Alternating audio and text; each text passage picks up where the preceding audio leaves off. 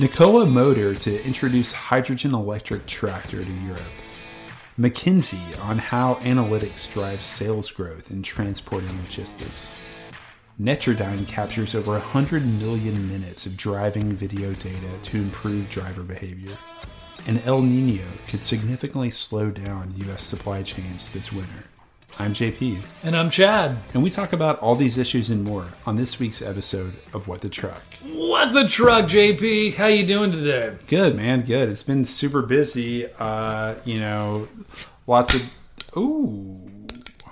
Yeah. I like the sound of that, Chad. Oh, it's all happening. What you got there? Today, JP, we are trying a powerful Lagunitas brown sugar. Nice. You know why it's powerful? I think you're about to tell me. Well, because it's a dangerous 10 ABV. Wow. I hope we can make it through the episode. I've also changed things up a little bit this week. Yeah, dude. I'm drinking. What are you drinking? Well, it is a Bell's Two Hearted, but it's in a 16-ounce can. No. So they make them in tall boys now? I'm also powering up. You are. You're leveling up, aren't you, with your comfort beer? Yeah. Well, you know, subscribers are wanting to know, when are you going to shake it up? I think I kind of... You've established I kind of like low key, like surprise people, you know. Oh, every now and then. Yeah, every now and then. That's true. That's true. You like to shake it up, and I like that flexibility. We have some fascinating headlines this week. To me, they're fascinating. Yeah, it seems like it's a lot about technology. I mean, from Nikola with the hydrogen electric tractor, McKinsey on sort of customer-facing analytics for transport companies. But Netrodyne with the computer vision, like a lot of tech stuff, but driver focused tech stuff. Right, exactly. Like not just software, but how it integrates with the industry as a whole, and a lot of driver focused stories as well. So why don't we dive into the Nikola Motor hydrogen electric tractor in Europe? I mean, if you've seen the photos of this thing, this puppy is handsome. It's very cool. It's a powerful truck. It's, from what I understand, it's an electric motor and drivetrain powered by a hydrogen fuel cell. Yeah, basically, overall, what I see is Nikola is at a comfort level of releasing this information about what's forthcoming with their European-based cab-over model of their truck called the Nikola TRE. They have a Nikola 1 and a Nikola 2 in the U.S. Right. And now they have a TRE for Europe, which strategically makes so much sense. But especially when you think about sort of regulations on emissions, the way that sort of length of hauls and urban congestion and all of that works in Europe. Oh, and to add to that strategically, the ease of being able, I don't know ease, but is the best word, but their ability to be able to create the hydrogen stations with so much more facility than they will be able to do in the U.S. Is that driven by EU like subsidies or I don't know about that in part of the story, but I do know that who they're working with, the hydrogen partner is Nel, and they are based in Oslo, Norway. Right, which is a huge gas and oil producer. Ironically, if you want to put it that way, right? Or not, just like energy. Yeah, it's not ironic. But the interesting thing, actually, we're almost, before we even get to the complete story, we're already diving into this part. But one part of the story that's interesting to me is that, or interesting, and I don't know what to make of it. Like in the U.S., Nikola plans on, having 700 hydrogen stations. That sounds promising, right? Yeah, that's big. But only by 2028. 10 years. Yeah. I'm like, I was thinking, okay, at first I was like, oh, the U.S. will have they're planning on us having 700 hydrogen fueling stations for these trucks. Right. What? That's cool. It's free. It's kind of the free market creating their own infrastructure. If the government won't do it, well, we're going to innovate and we're going to make this happen. Right. And then you're like, 10 years. Yeah. Like in 10 years, there's 50 states and it's also going to be in Canada. I'm like, but it's also like a 10-year plan is a pretty, kind of tentative plan. Saying what you're going to do in 10 years. I mean, it's like if we said what I'm going to do in 10 years, what you're going to do in 10 years. I mean, who knows? Well, by contrast, though, what you point that out. By contrast, one of the standouts to me about Nikola in this regard is that while a lot of work remains to be done, and that's, I guess, going back to my original point of they're comfortable enough to say, hey, we're coming out and we're doing this, even though a ton of work remains to be done. Right. One of the things I'm respecting about this company, such as I have learned over this past year, and their announcements and what they're doing, they have 8,000 orders, for their vehicle, is like they seem so much more grounded in realism. Really? Yeah. Then who? Say, yeah. Okay. A company that starts with a T. Into the Tesla. Yeah. Exactly. So they're grounded in realism. They're really doing it. They're creating the challenging hardware. Mm-hmm. With the and yet it's this almost underplayed story. Like we talk about EV, all these different kinds of electric. I think part of the reason why people focus so much on EV again is because while the charging stations might not be completely built out, everyone's familiar with electricity and how electricity is distributed. Yeah, people aren't necessarily as comfortable thinking about hydrogen. Where to get hydrogen, how to tank up on hydrogen. Yeah, is it as efficient is it a fossil fuel? People aren't really sure, and it is. I mean, not a fossil fuel, but it is efficient and it's clean, and they're in the engine for this thing. It's the most abundant element in the universe.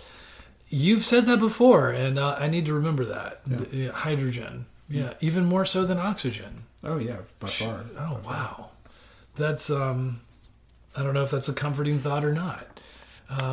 There's a lot of stars in the galaxy, but back to back to Earth. Nikola has a lot of torque. The Nikola engine, their tractors, 2,000 pounds. For I don't know. Should we get into the granulars? Probably not. I just think overall, it's got. I think the main things that people will be interested in is that depending on the configuration, it will have between 500 and 1,000 horsepower. So a lot of power potentially available.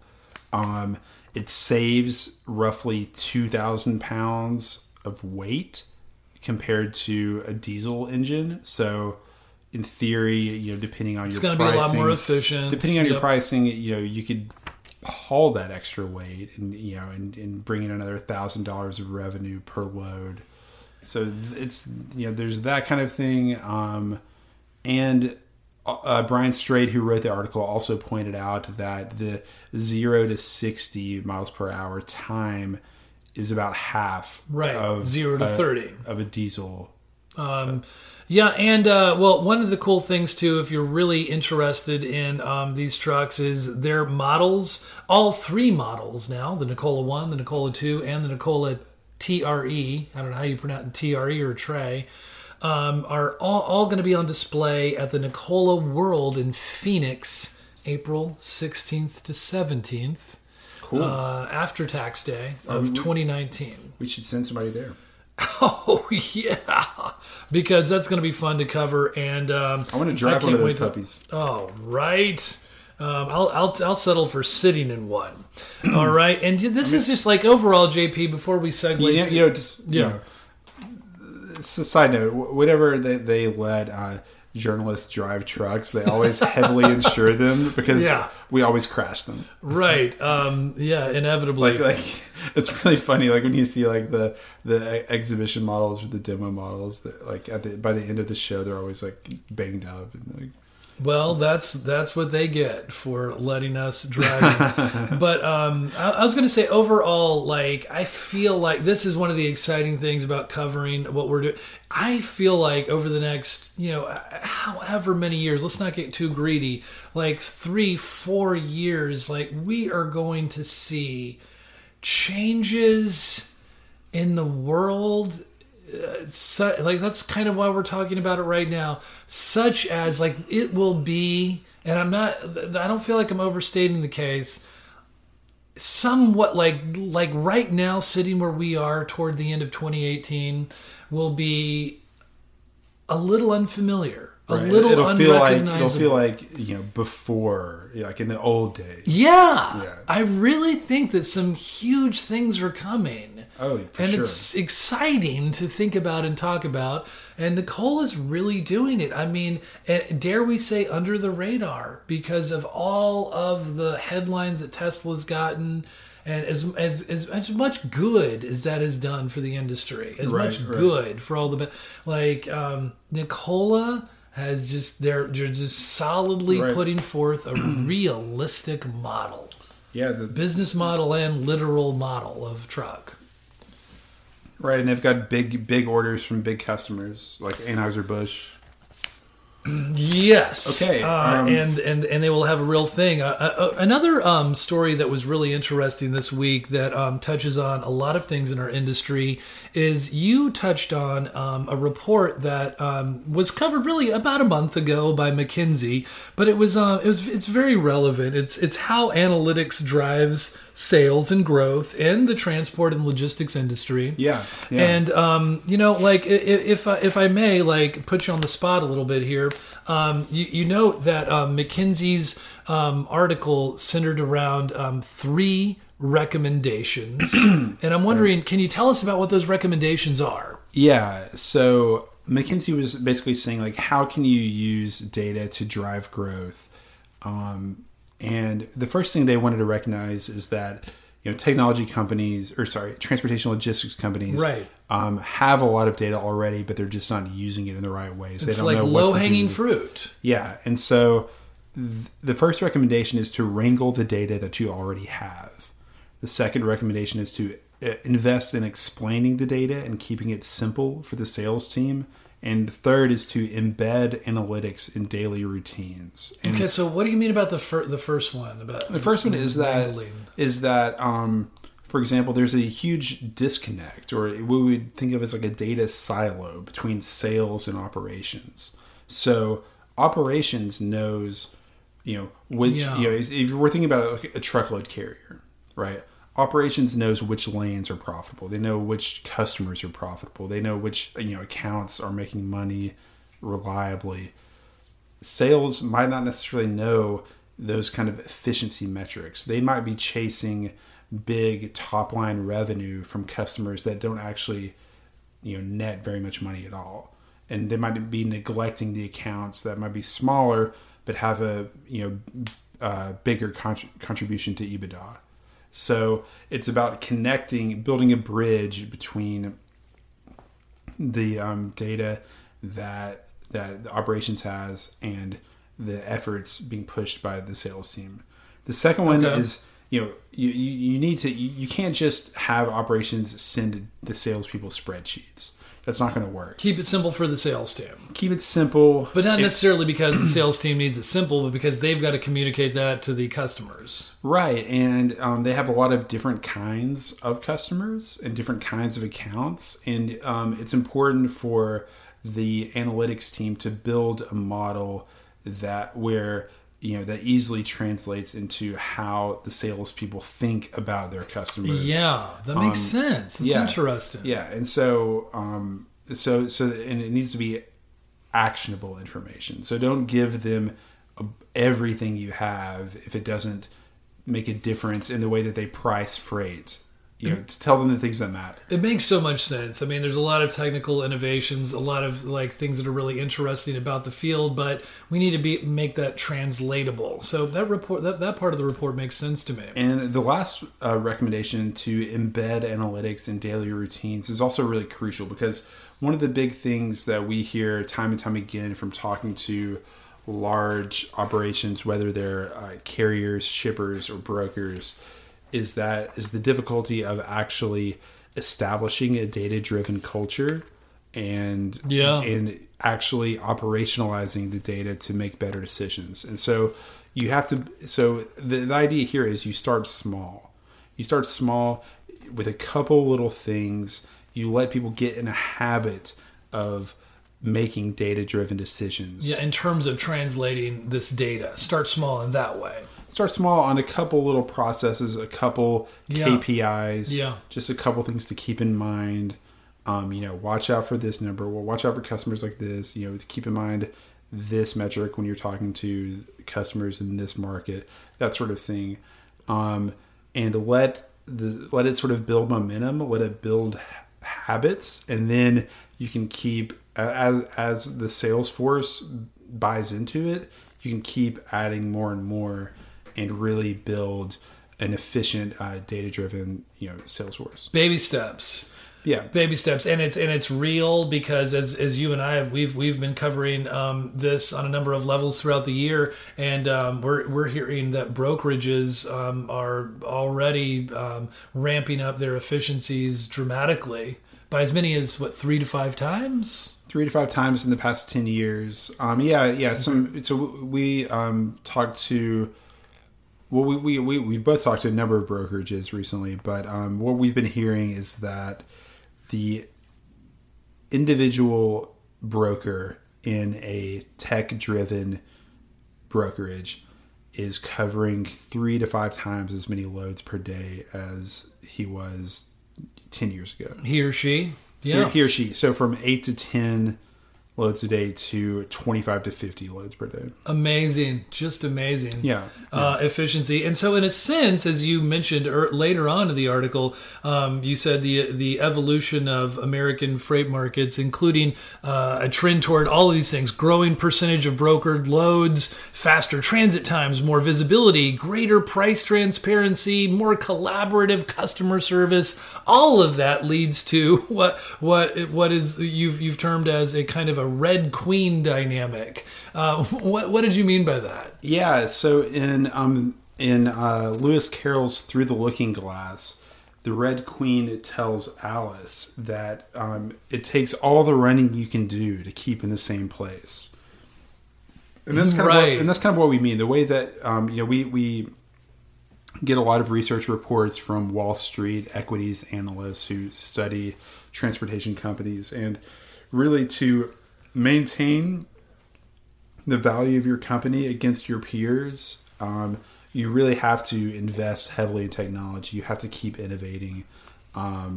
They pay attention to these things. That when they were, I think there was a Stifel note about Echo, and they were kind of saying that like one of the reasons why they were giving them a good valuation was because they had this analytics-driven, customer-facing software that was allowing them to grow EBIT per employee. And Goldman Sachs, in one of their notes about brokerages, said that Landstar was saving 30% of its time per load with new software, which would give them an extra 20% of revenue per Landstar agent. So they're paying attention to it. So it's like... So increasing efficiencies, and we're starting to use the term efficiencies so much, it's almost like becoming like jargon, or, like at some point we need to unpack what we mean by that. Right. Now is maybe not the time, but if you're a carrier, it means being able to, one person being able to price more loads more accurately per day. A dispatcher being able to supervise more drivers I think per day. Right. We have a general sense of what that means. We should probably... If you're a broker, it means, covering more loads per day, that kind of thing. But the point is that if you're perceived as a technology leader, then your company is going to be intrinsically more valuable. If you're perceived as a technology laggard, your equity is going to be at a discount compared to your peers. You're going to be falling behind, and watch out for the Red Queen. And speaking of which, like an interesting company that is still like it's a proprietary, it's in its Series B, but it hasn't been fully released and utilized in its full capacity yet. But it's Netrodyne, and I hope we're pronouncing that right. But as far as Netrodyne, this is fascinating, and I think this is whether we hear about them or they're kind of under the radar. You don't hear about them on a customer basis. They are going places. This is going to impact the industry from a number of different possible ways. Whether it's autonomous or insurance companies or like anybody who wants more like data about like driver behavior. And one of the unique ways, I don't know how familiar you are with the story, but like they've covered 100 million minutes of driving video data. So they have cameras in the truck and outside the truck, looking at the driver behavior, looking at the sort of the behavior of vehicles in traffic, and also kind of looking all around the truck itself. And they're top of the line, like super advanced AI based computer vision models. Exactly. And like you said, they've recorded 100 million minutes of driving time. Which what does that translate to? So what is that? 100 million minutes. Right. That sounds like a lot. Is that a lot? What is that? It's a lot. It's a really significant data set. They can you calculate that right now as we're talking about it? Because a driver typically drives like 8 or 9 hours a day. So Netrodyne estimated that a driver can drive between roughly between 400 and 500 minutes. Minutes, right? Which if you take 500 minutes, you take that's about 200,000. Driver days. So a total of, if you do the math, that's 200. So far, they have over 200,000 driver days. So that's like of information minute by minute. So it's like filmed and analyzed. It's like following 200 drivers a day every day for 3 years straight. Wow! So it's quite a bit of data. That seems significant to me, but what are the implications? Well, the thing about machine learning and artificial intelligence is that you have to build a really large training set of data to let the algorithms learn. And most of them are doing it by the mile, not by the minute. Right. But the incumbents, they're tracking it by the mile, not the minute. The Netrodyne is killing it. Right, and it doesn't really matter how many miles it is. It matters how many minutes, because we care about stop and go traffic. We care about traffic jams where the driver gets bored and other motorists are angry and frustrated. Right. We care about you know what I mean. Like we care about what happens to a driver in the last 20 minutes of every trip when he or she is tired and maybe running out of their hours. You know what I'm saying? And it's easy to talk about when what you just pointed out. It's like it's easy to say, drivers get tired or they get drowsy. Yep, that's true, they do. But the minute by minute, getting irritated with stoppages and all that, they're tracking it.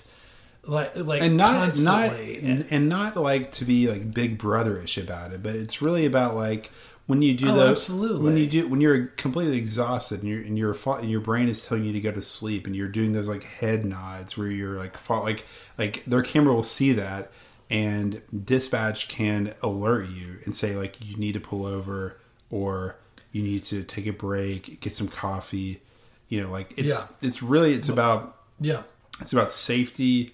It's about understanding what causes accidents.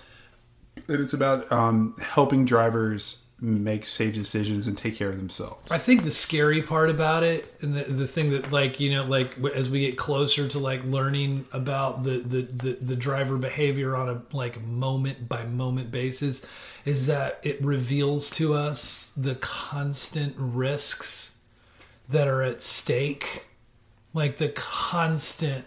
Yeah, they're moving heavy machinery. Yeah, you're moving 80,000 pounds down the road, and they're tracking it in this. So the theme of this episode is about data, is about hardware and software meeting each other, right, for right, drivers yeah. and trucking. And and to me, there are real implications. They are tracking something in a very serious, systematic way. I'm cheering for Netrodyne. They just raised a Series B, $21 million, based in a couple of places. They're based in San Diego and Bangladesh. Right. And really cool story by our colleague Vishnu. He covers a lot of technology and startups.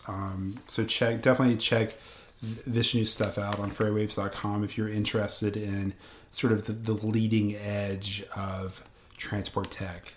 Another thing that we want to briefly touch on, because it's a long-term forecast from our meteorologist wizard Nick Austin, is the El Nino impact to transportation over this winter. So buckle down because El Nino is happening.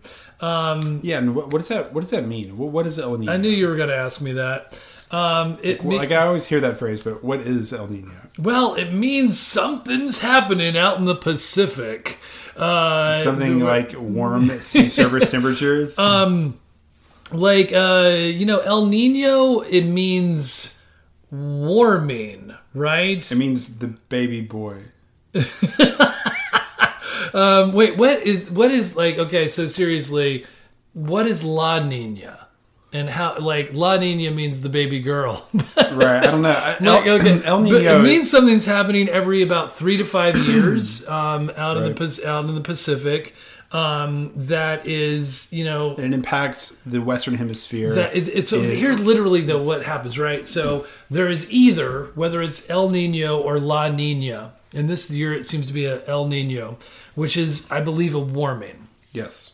And something happens out in the Pacific, and in the Pacific Ocean, and depending upon the reason, it's kind of hard to predict a little bit, is how big of the size in the Pacific Ocean is this trend happening? Was this warm patch of water? And in this case, the warm patch of water, this is as simple as it gets.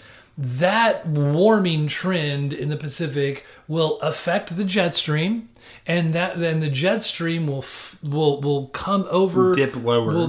It will come over the United States of America in this case, in a different pattern than it normally does, and as you just said, it will dip lower and brings colder and wetter weather to places like the Southeast.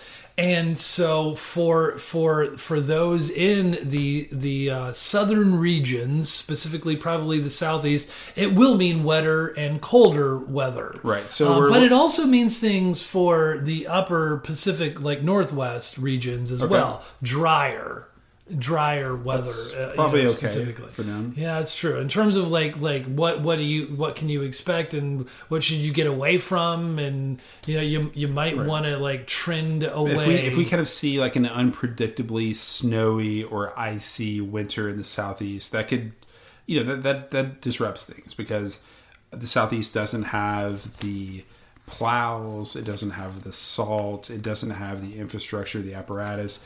Most of the civilian motorists have no clue how to drive on a road with half an inch of snow. Oh, come on! Give the Southern people a little props. I'm from Tennessee, but I spent 7 years in Michigan learning how to do all of this, and it's true. I really feel like it's not so much about I don't it's know. not Drivers are bad all over the place, but It it's about is. the infrastructure and the preparation, Yeah. like on Yeah. a state level. Like either they have the salt, and also though, But I mean, these what I mean is that like if civilians crash on the interstate, that it doesn't matter if you're a professional truck driver and you know how to drive in a little bit of snow, like you're still going to be delayed because of someone else crashing. That's what I mean. So yeah, that's the bottom line. It's a great story. I like the coverage from our correspondent Nick. Nick our Austin. meteorologist. Nick Technically, Austin. his technical term is Director of Weather Analytics and Senior Meteorologist. Right, Nick Austin. And check out that story. El Nino could significantly slow down the U.S. supply chain. And we will keep this winter. We will keep covering this as it happens. Obviously, we cover severe weather because it really impacts the movement of trucks on the highways. Absolutely. If we get significant snowfall, or if that's forecast at all, you will hear about it on freightwaves.com.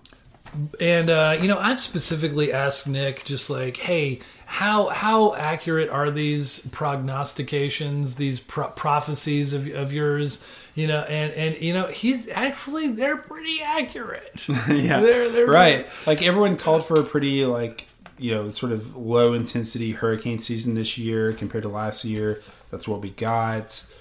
But the thing that makes it unpredictable, like for our current methods, such as we are in 2018, is it's hard to know the size and scope of what we're calling El Nino. Right. How big of a patch is that coldness? Warmness. Warmness, my bad. Right. Yeah, like how big is it? And according to his article, some are saying it's larger than others, right? Yeah, others are saying we'll see. It's interesting. We'll see it, and we'll keep you updated. And as we get into the winter proper, we'll have a better idea of how that's affecting the trajectory of the jet stream. Let's try another segment here of Big Deal, Little Deal. I'm going to begin with you, JP. What is the deal with you? Okay? All right, well, ready or not, here we come. FTR and ACT report another banner month in the Class 8 order book. Big deal or little deal? It's a little deal. Nothing about the manufacturing pipeline has changed, but it's interesting to the extent that it shows confidence on the part of carriers. Amazon Delivery Service Partners was highly touted. Where does it stand after a few months? Big deal or little deal? It's a big deal. It's a big issue. I think they're going to continue building this out, and I think if you bet against Jeff Bezos, that's unwise. Ford jumps into the e-bike bandwagon, buys e-scooter startup Spin. Big deal or little deal? I'm going to say a little deal. I think it's a crowded marketplace. I don't necessarily think that large corporate ventures are the smartest entrants in this industry. Barchart CEO Hara Burda discusses financial data business and our new partnership. Big deal or little deal? It's a big deal. Freightwaves is going to republish our stuff on barchart.com, and we're importing their commodities data into Sonar, reaching millions more people every month. Connexial partners with Doc 411 to add dock information to My20ELD and GoLoad matching platform. Big deal or little deal? Little deal. A significant data sharing partnership for a couple of tech companies, neither of whom we know anything about their market share. Will the new trade deal prevent Mexican trucks from entering the U.S.? Big deal or little deal? Little deal until the clause is ever leveraged. Keep Truckin' introduces App Marketplace to leverage data-driven integrations for users. Big deal or little deal? Big deal because it opens the door for so many other software companies to integrate their software. GE Transportation Port Optimizer Technology Pilot Project increases supply chain performance at the Port of Long Beach. Big deal or little deal? Easy for you to say. It's a little deal. The project is a big deal and could break down cultural barriers and lead to blockchain in the supply chain, but not yet. And it's a big deal that we failed in our mission to. Didn't we? Didn't we fail? Oh. I felt like we failed. But anyway, I'm happy to give the Dang it. I'm low 5. I'm a low 5 because I'm happy to give the appropriate commentary when necessary. How about you, JP? Yeah, Right. I think that was a pretty solid episode. See you guys next week. As always, we go into more detail about each of the topics we've talked about today on our website, freightwaves.com. We will continue to publish this podcast weekly, so be sure to subscribe to What the Truck on Apple Podcasts, Google Play, Stitcher, and SoundCloud. Also, make sure to leave us a review to let us know what you think of our new podcast. And if you're interested in freight economics and finance, come to our Market Waves conference at the Gaylord Texan Resort and Convention Center in Grapevine, Texas this November. Visit marketwaves18.com to learn more about this event. That'll do it for today. Thanks for tuning in, and we will see you next week on What the Truck.